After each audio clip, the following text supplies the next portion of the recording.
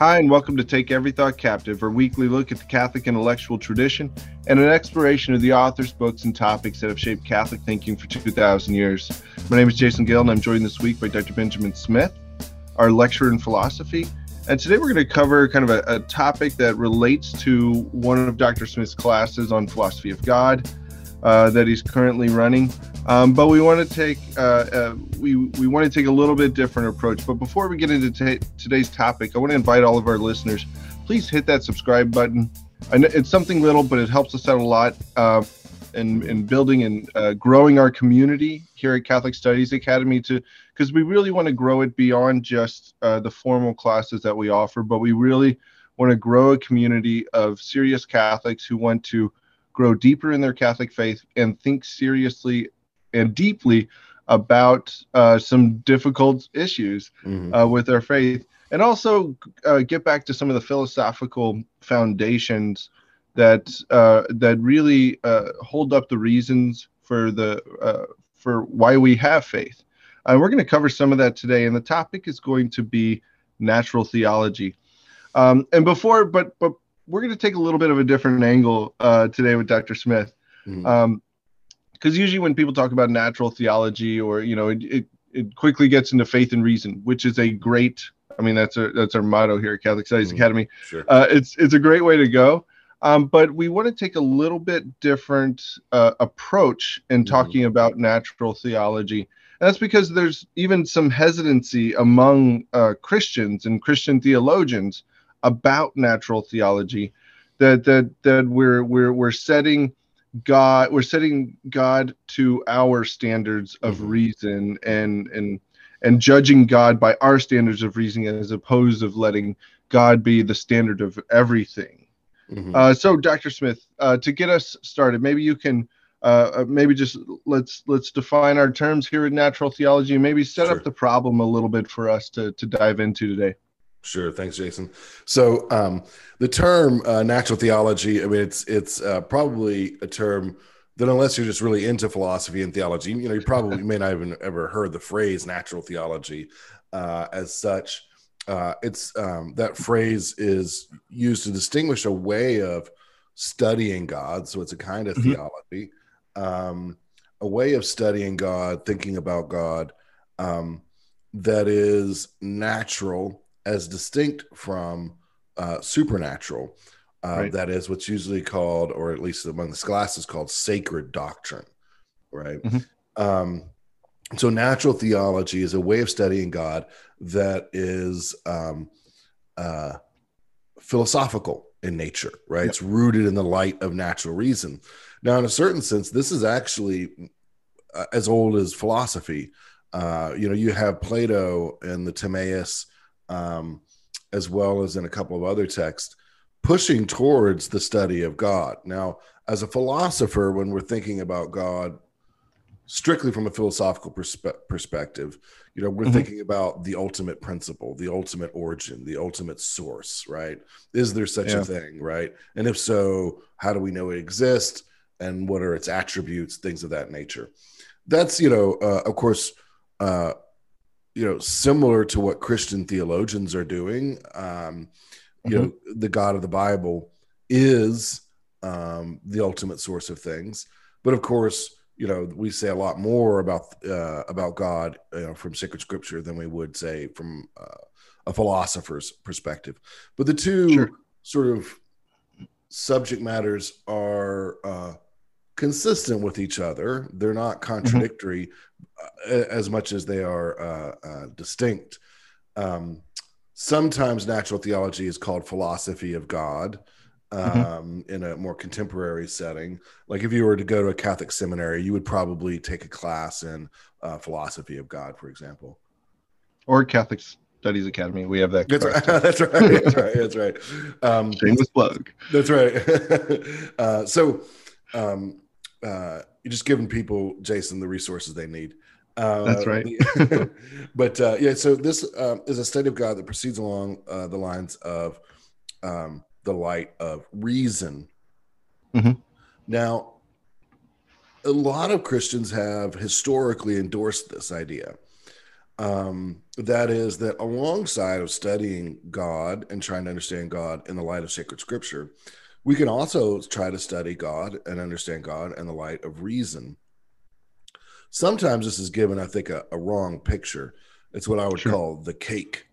And that's the view that you do a complete natural theology first, and then you add on top of it the icing of sacred doctrine. I don't think that's really what historically was intended or what was done, right? I mean, I think from Yeah. apologetic's point of view, if I was in a formal debate, say with an atheist philosopher, I would of course appeal first to arguments from reason. Why is that? Well, just because from a rhetorical and dialectical position, he's not going to share faith in Scripture with me, but he will Yeah. share, right? He should share the principles of causality and things of that nature. Hmm. So, from a practical dialectical point of view, right, I might sometimes employ aspects of natural theology without explicitly uh, speaking to sacred doctrine. But that's because of the circumstances in which I would be operating. Historically, natural theology and sacred theology have been studied together, right, Yeah. as mutually informative. Um, and certainly with sacred theology being primary, uh, and Right. natural theology being secondary. It's an instrument, it's a rule, right, that Christian theologians can use. Thomas says not because there's anything lacking in Satan's sacred scripture, Thomas Aquinas, Hmm. um, but because there's something lacking in the students, right, and Yeah. that natural theology in terms of using because it uses terms and ideas that are open to reason, to natural reason, is something that is pedagogically effective, right, for Yeah. students, right? And so it's helpful and useful in that sense. It doesn't replace sacred scripture or sacred doctrine by any stretch, but it complements it. Yeah. And I think that, what I think the whether it's expressed this way or not, I think one of the biggest things within the human person is there is this deep seated need for consistency. Sure. If God's the God of everything, Hmm. then I want theology to make sense. And Hmm. that's kind of the or for me that's the layman's term that I always just go back to. Does it Hmm. make sense? Does Yeah. do the things we teach in theology follow, right? Yeah. Sure. We don't just want to kind of leave things to God's arbitrary will, or Mhm. say that, or even say that God has this arbitrary will where the only reason why something is because God wills it to be. Hmm. That there's no design, there's no it doesn't make any sense, Right. right? and Right. so Yeah. and so when we're studying our faith, we want to bring up things. Well, how can I understand? I already believe, but if somebody doesn't believe, how can I come to or what can I come to understand about the world around me? What can I come to Sure. understand just from looking at nature? Sure. Yeah, You know, absolutely. Absolutely. And I think even as a believer, right, you might sort of say, okay, well, on the grounds of sacred scripture, I accept that God is the creator of the universe and he's providential and things of that nature. yeah, But philosophy provides a lot of, I would say, resources sure, for as natural theology provides a lot of resources for the Christian to think those things through, right? yeah, And what we might say on the basis of sacred scripture, well, God is unchanging. That's true. Okay. Scripture tells us that and teaches us that. But why is God unchanging? What does it mean for yeah, God to be unchanging? How do we know that? What are the implications of the unchangingness of God? Well, that's natural theology can provide the Christian with materials to think that through. hmm, And that way, again, I think it's very useful. You would think about God's omnipotence, yeah, right? God's providential care of things. Well, I mean, again, you can just kind of have a imaginative picture of somebody, with a scepter giving decrees and angels going around and pushing cars over. But, I think that's probably not the best approach, maybe. It sounds like it makes for good fiction. Sounds It like does, right? Yeah. And I think, whereas I certainly think angelic powers exist and that angelic powers are active, but I think that they're nestled within a broader system of causes. And again, philosophy can provide to, in a handmaiden-like way, provide to Yep. sacred theology ideas about causality, first and secondary causes, that can be used by the Christian theologian to articulate the ways in which God is Yeah. provident, right? So it's not substituting scripture. Again, it's just a supplement to it. Does Now, that maybe make sense? can you? Yeah, yeah, it really does. Now, set up the problem for us. Where does maybe some of the pushback from Mhm. Christian theologians? Like, what is their kind of main beef with natural theology? So this comes from a variety, really, of perspectives. One sort of slightly older version would be the kind of theology that comes out of Dutch Reformed theology in the 19th century, Dutch and German Reform, represented primarily by Cornelius Van Til, who Hmm. was active in America. He was influenced by Gerhardus Voss and, to a lesser extent, Herman Bavinck. They're interesting theologians in a lot of ways, but one of the things that Voss thought is that if the natural theology, and again, I just think he didn't understand Thomas on these points, but the natural theology compromises Hmm. sacred theology because it makes God and the Bible subject to human reason. Mm. So that's one kind of objection. I'm just going to give a couple that are illustrative of Sure. the general thing. Another kind of objection would come from someone like Karl Barth, who wants to say that really that God is outside of our categories of experience to such a degree, right?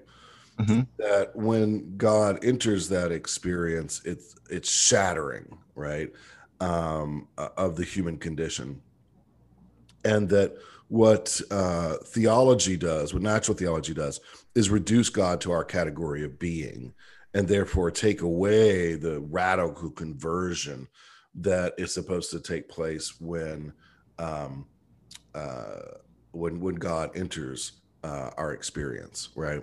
So Mm. there, interestingly, sometimes, he uses the phrase that the analogy of being is antichrist, which is meant to be, rhetorically forceful. Yeah. His way of understanding, Christian theology. Sometimes he calls it Reformed theology. I would caution anyone to say it's not historical Reformed theology by any stretch. It's Reformed theology done through the lens of Heidegger and existentialism, Mm. right? And so, he's taking those terms and kind of translating traditional Reformed concepts into existentialist kind of language, right? So the for example, he'll talk about God as being purely actual, but what he means by that is God is really active. Right? Oh, He's going around and doing stuff all okay. the time, right? He's a Right? busybody. Yeah. Exactly. Yeah, God, the busybody. So you have to be cautious there. But in the background is Heidegger, and Heidegger has a very influential. I think this is very influential on Karl Rahner. I think very influential on a large number of um, theologians. You see Karl Rahner, like, he turns natural theology away from its classical articulation as an objective philosophical science, right? Hmm. It turns it towards really anthropology, right? Yeah. Yeah. Natural theology becomes the anthropological exploration of the needs and desires of the human person. Yeah. Which Almost turns it into sociology, right? That's right. Yeah. And what Heidegger has in view here is that what happened is that man, in his insecurities, right, Mm. before his anxiety about the temporality of his own being and the finitude of his own being, creates a concept of being that emphasizes permanence and presence. Hmm. And and in doing so falls off from the authenticity of his own human condition, right, which is finitude. He takes that notion of permanence and extrapolates it out until he invents God, which is the ultimate guarantor of man's continued existence. And so what you have is an onto being theology, but it's a theology of being in the sense that it's a theology entirely derived from our anxiety-ridden notion of being, right, that we created in our own human condition. It's a really interesting view, right? Now, one thing that's kind of interesting is Heidegger, went to Jesuit school and was in a right, yeah, just noting. And he wrote his dissertation. Who do you think he wrote his dissertation on? SCOTUS. Yeah, causality, univocity of being, all that stuff. But yeah, so yeah. Anyways, that's kind of in the background of a lot of concerns, right? So that really, the ontotheological critique of metaphysics can also become the ontotheological critique of theology, right? Which is that really, what we're dealing with in natural theology is a kind of falsification, a kind of effort to dominate dominate our own condition, such that it's really it's almost kind of disrespectful of God and disrespectful of the human condition. And kind of not a respectable kind of enterprise, It's kind of dodgy and suspect to be involved in this kind of thing, right? Like what? And this is funny because I just taught a class at a fine university on medieval philosophy, and this was not a philosophy of God class. So we didn't focus on the classical demonstrations of God existence, but we did spend a couple of weeks on it. And one of the students got really angry during the class, really, I guess annoyed, I should say, not angry maybe, but really annoyed, and spoke up and said, why is he doing this? Like, why, if you believe, why all these arguments, which was really interesting, like, why would you be so frustrated, right? Of course, I tried to explain to him, I thought it grew out of the historical faith-seeking understanding project that you find, within the Christian tradition. He didn't seem to care for that. There is a strain, this is interesting, of both Christianity, but I've also found of people outside of Christianity who think that genuine religion must be romantic, must be mystical, right? And that if there's any intellectual kind of cognitive character to it, there's something kind of suspect about it, right? I mean, and I think Heidegger's kind of in that mode. I mean, Heidegger really, he's a phenomenologist, but he's coming out of the German intellectual background, which is heavily influenced by Schleiermacher and the various German idealists who really emphasize, right, that genuine religion is the feeling of dependence in your heart. And anything outside of that is falsification, So that's I think that's another strain, right? You get that kind of pushes against natural theology. Is that helpful? Yeah, it is. And even in contemporary times, Christian Smith's term moral therapeutic deism, right? So even kind of that view is almost a and I use it air quotes here, romantic view of God, where God exists and he's good insofar as he motivates us to do the right thing or to do what is good. So it's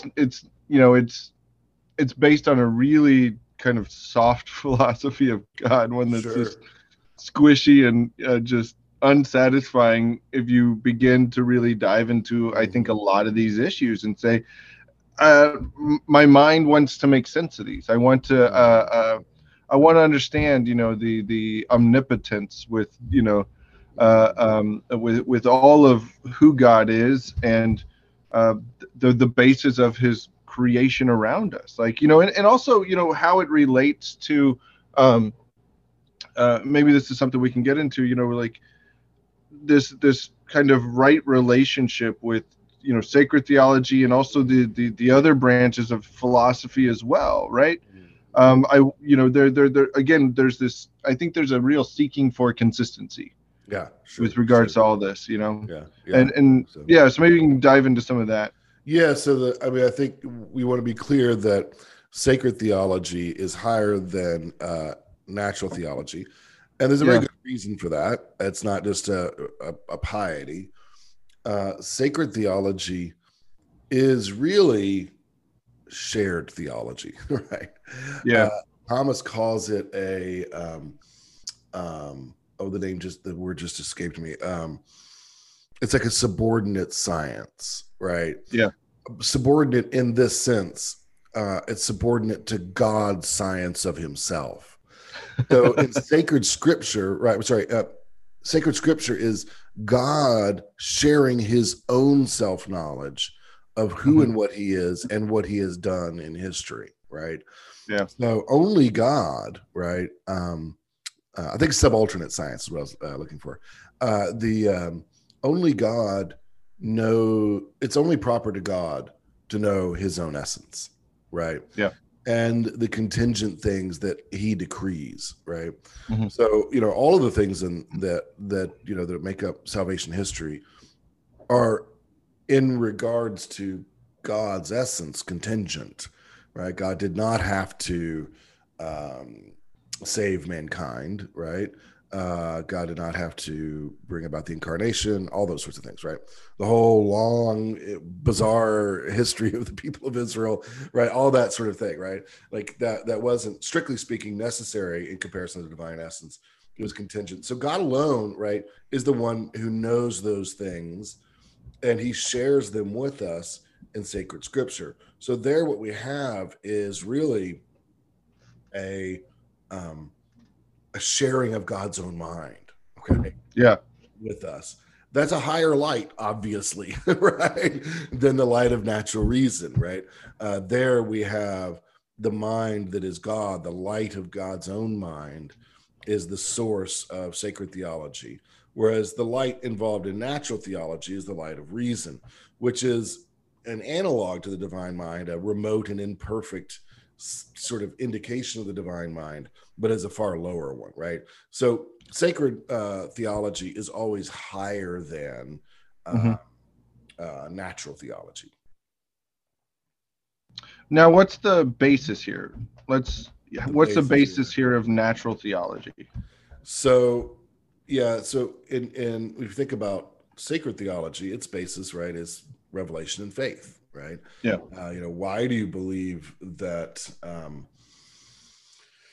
Isaac was the son of promise? Well, because God told me so, right? It's a perfectly adequate answer, actually. Yeah. Now you might want to learn more things about why Isaac was the son of God, son of promise, right? And what that means. But that it is so, you could say scripture tells me that's why, right? God who can neither deceive nor be deceived has revealed it. But we don't have anything like that, right? With respect to natural theology, the light of natural reason is reason, intellect operating upon the objects of our experience, operating upon things with sensible qualities, operating upon things that are changeable, contingent, composite, etc. Well, none of that's applicable to God. So then you sort of say, well, what is the basis for reason to explore God, right? And, one bad way of thinking about this would be to say, well, we can arrive at a concept of being that can be extended to eventually include God himself, right? There's an author named last name Lovejoy who wrote a book called The Great Chain of Being. It's very influential, unfortunately, on a lot of people and their understanding of medieval theology. I think it's a decent book, but it can also be very misleading in a lot of areas, especially with respect to Thomas Aquinas. There, the picture is, well, you have being and you abstract being more and you abstract being more. So you go from like quantitative, changeable, sensitive being, right? Or sensible being to Yeah. being that is just quantitative and sensible, to being that's just quantitative, to just being. And then you take being and you apply that to God. Now, there is a certain way in which that kind of abstraction is part of metaphysics. Okay. Right. But metaphysics and natural theology are not the same in Thomas's view, right? In metaphysics, we use a notion called ens commune, that we do abstract from ordinary experience to talk about being qua being, right? So one of the things that I love, I used to love torturing philosophy majors with was, see them walking down the hall and say, "Hey, what is being qua being?" Right? What is ens qua ens? You're like, I don't know, Dr. Smith. Nobody knows. Yeah. That's the subject matter of metaphysics, properly speaking. Okay, that's not what we're doing in natural theology. What we're doing there is reaching up towards not the subject matter of metaphysics, but the cause of the subject matter. Yeah. Do you follow me there? Right. The subject matter is all this being, right? And all the kind of being that can be studied under ens commune, which includes immaterial being like intellectual being, the being of the angels, as well as sensible being. But it doesn't include God, right? Yeah. God is not part of the subject matter of metaphysics. Metaphysics is related to God insofar as God is the cause of the subject matter of metaphysics. Does that make sense? Yeah.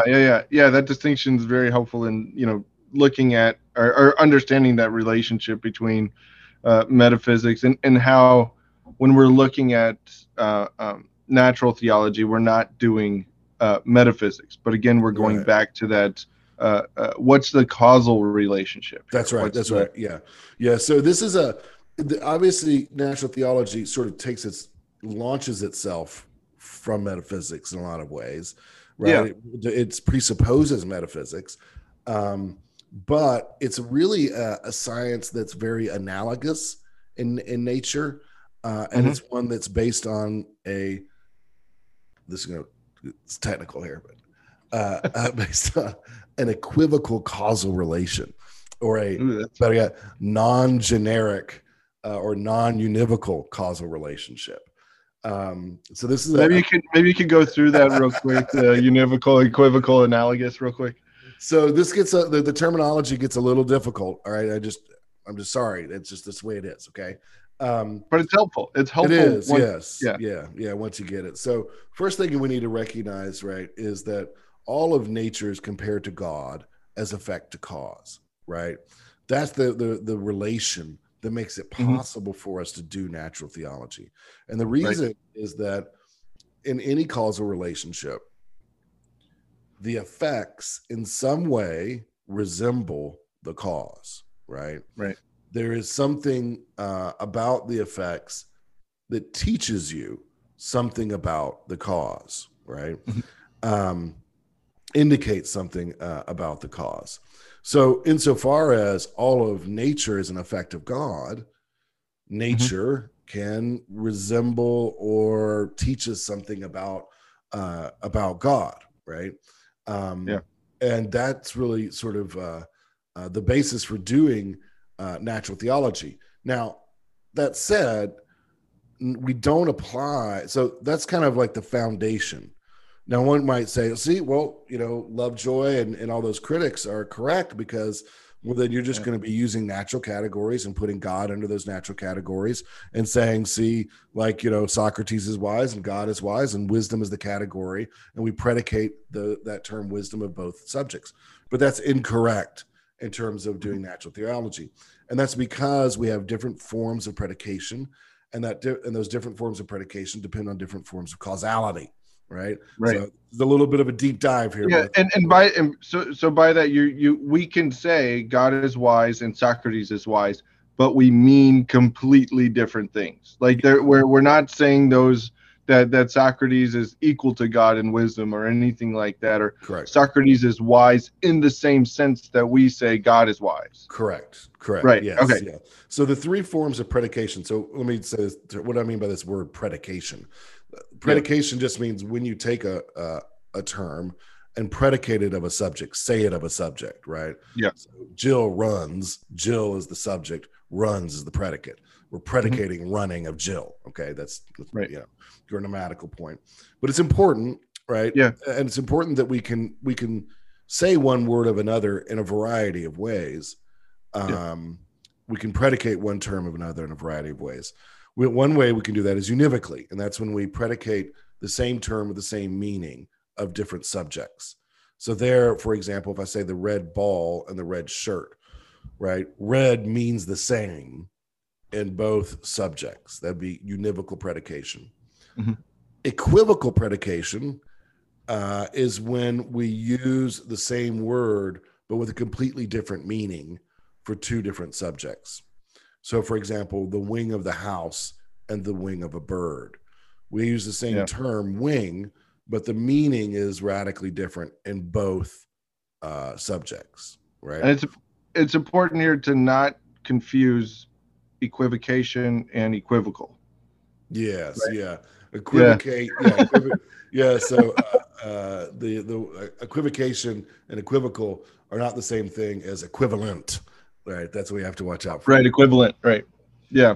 So even though it's equivocation, even though we're using the term equivocal, it doesn't mean equal. That's right, exactly. Right. It means the opposite, which is so confusing. Which is fun. This is what we do in philosophy, That's right? That's right. And then finally, we have the analogous predication. And this is where we have the same meaning and a difference, okay? So this is the analogy, sort of the mixture of the two, okay? Yeah. And that's the way we can speak about God. We don't want to say that our language about God is totally equivocal, because then our affirmations about God are meaningless. Yeah. And so, but neither can we say they're univocal. Why is that? Again, that's not mere piety. It's the fact that God transcends all of our categories. And we know that, right? Because God is immutable, because God is a necessary being and everything else is contingent being, right? We could go on and on, right? So there's a qualitative difference, not a difference in degree. Right. Between God and every other being, such that God cannot be included under any of the categories of being that we develop within our experience. Now, as I say, under, right? There's no genus that God fits under, okay? Even being, right? If being were a genus, which is not, but even if you were to say being was a genus, right? That God doesn't fit under that category either, okay? The best we can do is, so it starts to sound like either you have to say God fits under a creaturely category, and then we have a univocal science of God, or that God doesn't fit under any category, and therefore we have no science of God, right? Right. And we want to say both are false, but what we can achieve is an analogous science of God based on the causal relationship that obtains between creatures and God. Does that make a little bit of sense? Yeah. So with the and I think most people are going to be familiar with just, the using analogies that while we're getting at something that is true, we're pointing to maybe, something that we can say positively about something. There's our example, or our predication here is going to be just completely lacking. Right. I mean, look at any sort of analogy of the Trinity, right? Right. The Trinity is not like an egg. The Trinity is not like a shamrock. Like, in reality, water. Right. Water. I mean, like, go on and on and on. Yeah. Come on, Patrick. Like, it's every analogy we use for the Trinity is wholly lacking. But the analogies can give us a glimpse at an aspect to where that gives our mind something to grasp that is true, while at the same time, and this is the point of the analogy, right? While at the same time remaining just wholly different, right? Yeah. Sure. Yeah. So the kind of technical, so there's a long debate about various forms of analogy within natural theology, within metaphysics in general. The form that the approach that I take that I think is the most useful is to think about the analogy of attribution, and this is where you predicate a term of a primary instance and then of secondary instances in relation to the primary instance. All right, give me an example of that one. All right, so this is going to be a little bit of a weird example, but it's helpful. It's the stock example. So, in the ancient world, you could say healthy of three different things. You could say healthy of a body, healthy of medicine, and then oddly enough, healthy of urine. Right. The idea was that some samples of urine indicate a healthy body and other samples of urine indicate an unhealthy body. Okay. Now we might think, well, that's kind of weird, but you think about it, you take a blood test, and you could say, hey, that's a healthy sample and that's an unhealthy sample. Right. We have a more sophisticated understanding of that, but you're kind of getting at the same underlying sort of structure. So what's the primary instance? So we're going to play a game here, Jason. What's the primary instance of health? Is it the body? Is it the healthy body? Is it the healthy medicine? Or is it the healthy urine? Yeah, the 5-year-old boy in me wants to immediately go in one direction. So I'm going to say the body. That's right. Yeah. Health is primarily the body, right? Yeah. We understand healthy medicine and healthy urine in relationship to healthy body. Does that make sense? Yeah. So that's why it makes sense. We can say something like, a given medicine is healthy. You might say, really? Like, how's the medicine healthy? It's a pill. It can't be healthy. It can't live or die. It can't function well or not. Right? What are you talking about? Right? But it makes sense to call it healthy because it's the cause of health in the body. Or you could say with the urine example, the way Thomas and Aristotle talk about it is, it's an effect. It's a sign of a healthy body. Right. So it could make sense of attributing health in these other ways because of the main instance where we say health of the body. Thomas uses this way of talking about analogy with respect to the categories of being. So we're talking about substance and the accidental categories. The accidental categories are called being because of their relationship to substance. Right. So, we'd say location is called being because location is something that may be said of substance, right? Things of that nature. So in terms of God, right, the primary, if we're focusing on just for the sake of brevity here, the proper perfections, if we're focusing on those, right, when we say wisdom, we actually attribute wisdom primarily to God and secondarily to Socrates, right? We attribute justice primarily to God and secondarily to Solomon, right? So those are why is that? Because God is the fullest, purest instantiation of every perfection, right? Yeah, and undividedly so. So when we say Socrates is wise and God is wise, really what we're saying is that wisdom, right, in Socrates, which is an effect of God, is that wisdom is something like God. That wisdom is an indication of God. That wisdom is a remote and imperfect resemblance of the undivided perfection that is God in himself, right? Now, the causal relationship that helps us to understand that. So you see how that goes, that direction. It's what we experience is said to be a likeness of God, not, right, that God is a likeness of what we experience. Yeah. And I think what you said earlier is helpful as well to remember here with regards to degree, right? We're not saying that, God is just a higher degree of wise, correct, than Solomon or somebody like that, or Socrates, right? That That's it's right. but but we're looking at the effect, Mm-hmm. and we're moving up towards the cause of that effect. That's right. That's right. Not saying, that, God is the highest effect, because that's essentially what we would be saying, right? Yeah. Right? Yeah, We, yeah, we right. never, right? Yeah, you fall into real sorts of problems. Right. But to go from the effect back to the cause. That's right. That's right. And that allows us to say, look, I'm not trying to include God under my category of wisdom. Right. Right. I'm saying my category of wisdom at best is a remote and imperfect likeness of God. Does that make sense? Yeah. See, Yeah. that's not a generic, like, here I've got a genus, here's wisdom, and then there's God and Socrates underneath that genus. That's not what I'm doing here. And that's not what we're doing in natural theology, right? We are doing a kind of theology that is you might say semiotic in a way, right? That is, it's a sign theology. It's a theology where we're dealing with creaturely perfections as signs of God, right? But not as categories that capture the essence of God. Right. And to even say that, my wisdom is, and my experience of wisdom, or my experience of whatever it is we're talking about, is, finds its fulfillment, is an image of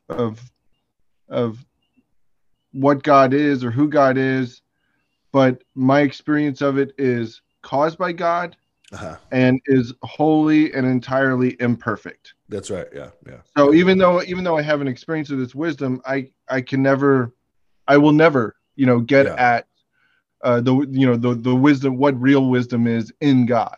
That's right. Yeah. Not in its fullness, not in its comprehension. And you don't want to say, like, that God's wisdom, or God and my wisdom, or Socrates' wisdom is on a continuum, right? Rather, it's as different as the image of a man and the man himself.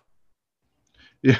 Yeah. Right. Those are two different categories, right? If you think about it, right? They're categorically different.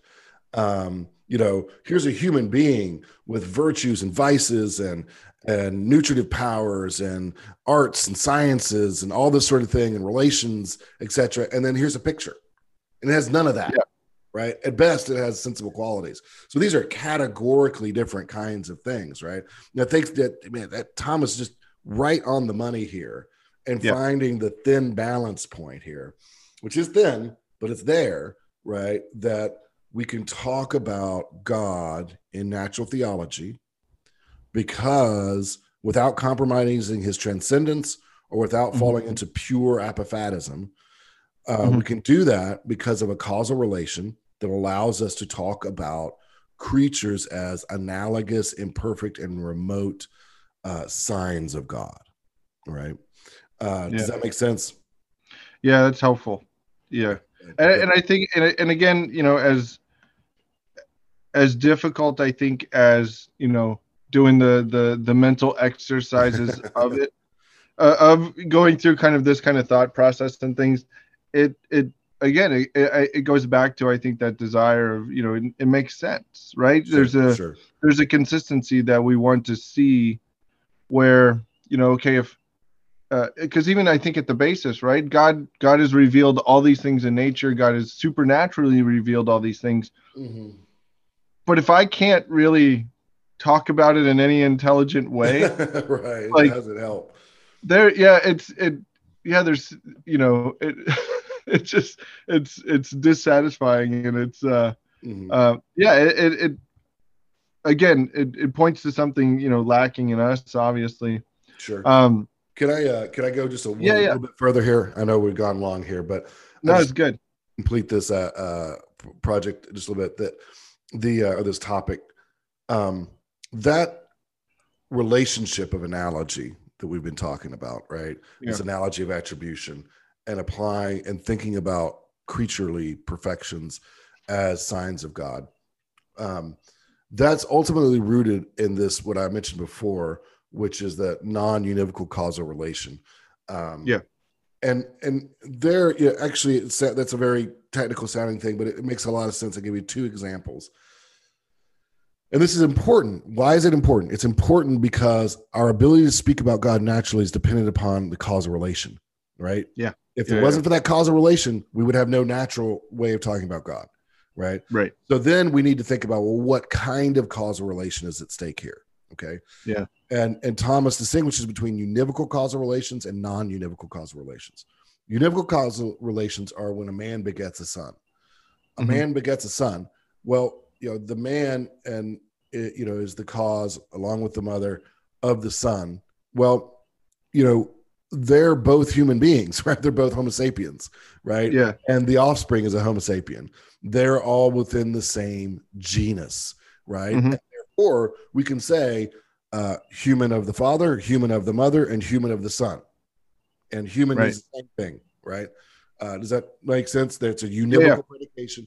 It's a univocal predication based on a univocal causal relation, right? Right. They're all operating within the same genus. There are other causes, though, in which we have a non-univocal causal relationship. That is a causal relationship that's super generic, right? In which the cause transcends the genus of the effect. Let me say that again. Okay. Yeah, say it again. Right. A non-univocal causal relationship is one in which the cause transcends the genus of the effect. Okay. So that means it's operating outside of the category of the effect. The stock example that's used here is the way in which the sun is the cause of plant life. Clearly, the sun is not a plant. It's outside of the genus of plant, clearly, right? I mean, I don't understand a whole lot about the sun, but it's like a gigantic nuclear explosion or something going on and on, right? It's not plant life, and yet it's the cause of life in plants. Isn't that interesting, right? And so what we would say there is we can learn something about the sun from plants, right? But it's very remote. It's very imperfect. And that's because what we have here is a cause that transcends the category of the plant. And what's really key in replying to, I think, the critics of natural theology is to recognize that the category of plant life is not, in this instance, how we would learn about the sun, right? Right. We don't pull the sun down into the category of plant life. That makes zero sense to do, right? What we have here is a cause that transcends the category that we know. We take that category and from it extrapolate some things about the cause, right? But we don't do that by applying the category of plant to the sun, right? And it's completely the same when we're thinking about applying creaturely categories to God. God's effects in creaturely perfections can indicate to us something about God, but we clearly don't drag the transcendent uncaused cause down into our creaturely categories in order to learn about it, right? In doing so, we would falsify everything we had to say about the uncaused cause. So correct me if this is not a correct summary. So when we're doing natural theology, we're not getting where the goal of it is not to get at the essence of God or anything like that, right? Like we're not going to get at God's inner life or anything like that, right? It's not we're not looking at God as kind of this subject matter in this way, but like studying plants to learn something about the sun. That's right. You can know something, but you're not going to get at the essence of the sun by studying plants. That's right. But you'll understand again the focus being that causal relation. That's right. And even what we do learn about God from his effects, right, is not on the basis of having some concept that captures God or reduces God to creaturely categories. Rather, what we learn about God from his effects is entirely has to do with the way in which the effects depend upon God. Yeah. Does that make sense? Yeah, it does. And that's a helpful way to I think, make that distinction so that, we don't fall into the trap of saying, well, we're just kind of, natural theology. We don't want to reduce natural theology to just rationalism or something like that, or anything like that, or saying it's essentially useless. No, I mean we can know something, and there's deep meaning in nature. I think that's the other thing that I think is helpful to remember, that everything that God created, which is everything, right, is filled with meaning and purpose, right? That's right. And God is the cause of that, right? Mm-hmm. Let's explore that relationship. Let's explore and see if we can understand something about about who God is from this, while at the same time knowing and understanding that we're not going to get at his essence, right? That's right. So it's a wholly unfulfilling project. So great. It's not wholly unfulfilling. Okay. That's right. It's useful, right? It's useful. It's very useful. I think you can think about it in terms of just your own intellectual development. It provides you with ways of thinking about God when you're in prayer. It provides you, the Christian theologian, with resources for talking about things like providence, things of that nature. It does not, and I think this is right on. It does not give us quantitative knowledge of God. And if that's what you're looking for in philosophy, you're looking in the wrong place, right? Philosophy is a handmaiden, and she can serve well, but you shouldn't expect more of her than what she can actually provide. Yeah. And I think the other thing that it does, or at least for me, is, it gives you a